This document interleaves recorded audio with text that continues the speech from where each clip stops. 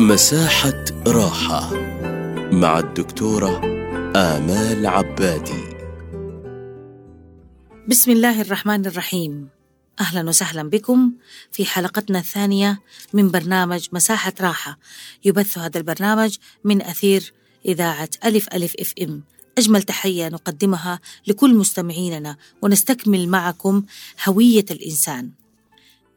أهم شيء في هوية الإنسان تحدثنا عنه في الحلقة السابقة، واليوم سوف نتحدث عن جزء هو الأرض والقبضة التي خلقنا الله منها وأثرها على حياتنا. فطبيعة كل فرد تعود على ما تطرف في هويته لهذا التوازن مطلوب. يعني عندما أمر الله سبحانه وتعالى سيدنا جبريل للنزول إلى الأرض وقبضة الأرض وخلقنا من هذا التراب ومن الطين، أيهما أثر؟ وبعدها نفخ في روحنا، أيهما كان له الأثر الأكبر في حياتنا؟ هل هو قبضة الأرض أم نفخة الروح؟ إذن فكلما يميل الإنسان إلى الأرض حقق متطلباتها ويدخل في دوامة قوة الاحتياجات.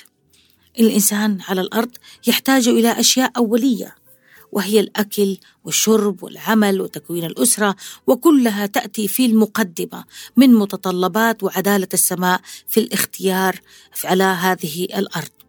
من هنا يأتي منظور إعمار الأرض والعمل، فكلما توفرت حاجات الإنسان الأساسية على الأرض ابتعد عن القلق والتوتر الذي يكون سبب في أكبر الخلل الذي يعيق الإنسان ويؤذيه في معظم حاجاته، ويعيق الإنسان ويؤذيه في إعمار الأرض، لأنه سينشغل بكل الأمور الحياتية والاحتياجات الذاتية والاحتياجات الأولية والثانوية، ويلهى عن الرسالة الحقيقية لوجوده على هذه الأرض من عبادات وإعمار الأرض. إذن حاجات الإنسان تبدأ من الإشباع، من النوم والحركة والعمل والأسرة والأبناء والوالدين وجميع الاحتياجات. وهناك نظريات كثيرة تتحدث عن الاحتياجات الأولية مثل هرم ماسلو وموراي وغيرها من النظريات والمقاييس التي تقيس احتياجات الإنسان. هل استطاع الإنسان أن يتغلب عليها أم تغلبت عليه؟ فما نهتم به في مساحة راحة هو الفرد بذاته وجميع ما يتعلق بوجوده على الأرض، وهو في غاية الراحة والعطاء. لذلك جميع الاحتياجات إذا تحقق معها وجود الإنسان المستقر قلبيا وعقليا ونفسيا وروحيا، وهذا هو هدف برنامجنا.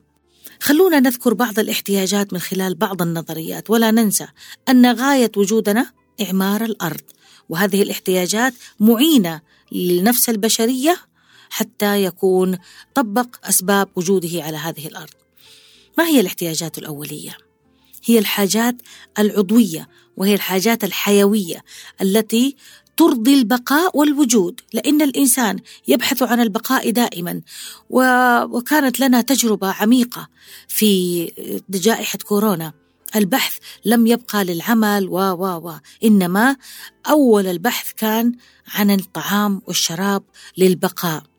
فبقاء الإنسان والبحث عن الحاجات الأولية تبدأ من خلالها، ومن ثم يبدأ العمل وبناء الأسرة وتكوين الحياة وكل متطلباتها. إذن من الحاجات الأولية التي ترضي البقاء والوجود للإنسان مثل الهواء والماء والطعام وتجنب الأذى. أمور مهمة إذا نظرت إليها، أمور مهمة. إذا انقطع عن الهواء عن الإنسان مات، وإذا انقطعت الماء عن الإنسان مات، وإذا انقطع الطعام على الإنسان مات. إذن هل تعتبر حاجات أولية للنفس البشرية حتى يكمل عباداته ويكمل إعمار الأرض؟ نعم، وهي التي تجعل الإنسان يعيش سليم الجسد، وبالتالي تنشأ منها ومن خلالها الحاجات الثانوية. ولم تسمى ثانوية لأنها ليست ذات أهمية، إنما لأنها نشأت بعد الاحتياجات الأولية، وهي تشمل الحاجات العاطفية والعقلية، وتشمل التقدير والبناء والاستقلال والأمور الجنسية وكل ما يحتاج له النفس البشرية. هناك اختيار متبور حول أمر واحد فقط، وهناك احتياج منتشر، وهي لا يشبع إلا بعد تغطية عدد من الاحتياجات. ماذا نعني بهذا الحديث؟ أن هناك احتياج أحيانا يكون لشخص معين احتياج واحد وتغطيته من ناحية واحدة. يعني إذا كانت احتياجاتك الأولية هي فقط الطعام والشراب والهواء، فأنت تستطيع أن تدبرها من خلال العمل، من خلال السعي. فالله سبحانه وتعالى جعل لنا الأرض نسعى فيها ونتلقط أرزاقنا بما يرضيه، وجعل لنا قوانين وقواعد نسير من خلالها. وكل هذه الاحتياجات تعمل على استقرار الفرد نفسيا وعقليا. إذا استكملها الإنسان دون عناء، فكلما صعب على الإنسان إشباع أي منها لا يستمر البناء المتكامل. طيب، وتبدأ المشكلات المرفوضة في المجتمع. ولم يجعل الإنسان لنفسه مساحة راحة حتى يكون إنسان سوي، يبدأ في القلق والتوتر المستمر بحثا عن البقاء.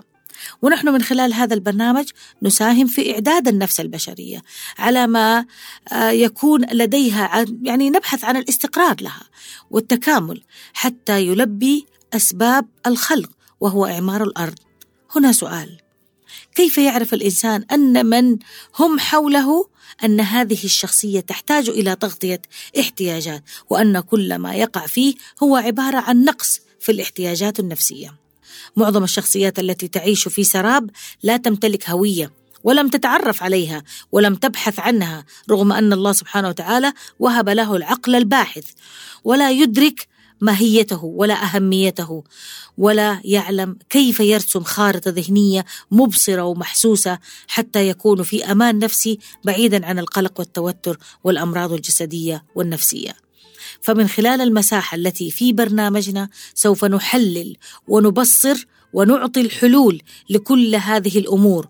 هذا دورنا، لنعمر الأرض بالسلام والذاتي والنفس السليمة، ونقوم بعباداتنا ونحن في راحة ومعرفة بمساحة الراحة التي وهبها الله لنا، وندرك معنى خليفة الله في الأرض. فكيف لم تدرك أنك خليفة الله في الأرض، وهي أول حديث كان بين الله سبحانه وتعالى وملائكته بأن يجعل خليفة في الأرض؟ سؤال الملائكة له: هل سيكون هذا الشخص أو الإنسان الذي سيخلق لتعمير الأرض إنسان لا يفسد فيها ولا يسفك الدماء؟ وكان استفسار الملائكة ورد الله سبحانه وتعالى لهم كان مقنعا بأنه يعلم ما يفعل. وهذا هو أمر مهم جدا نتعرف عليه. إلى هنا وصلنا إلى نهاية حلقتنا لهذا اليوم. نستودعكم الله، إلى لقاء جديد في اليوم الثاني.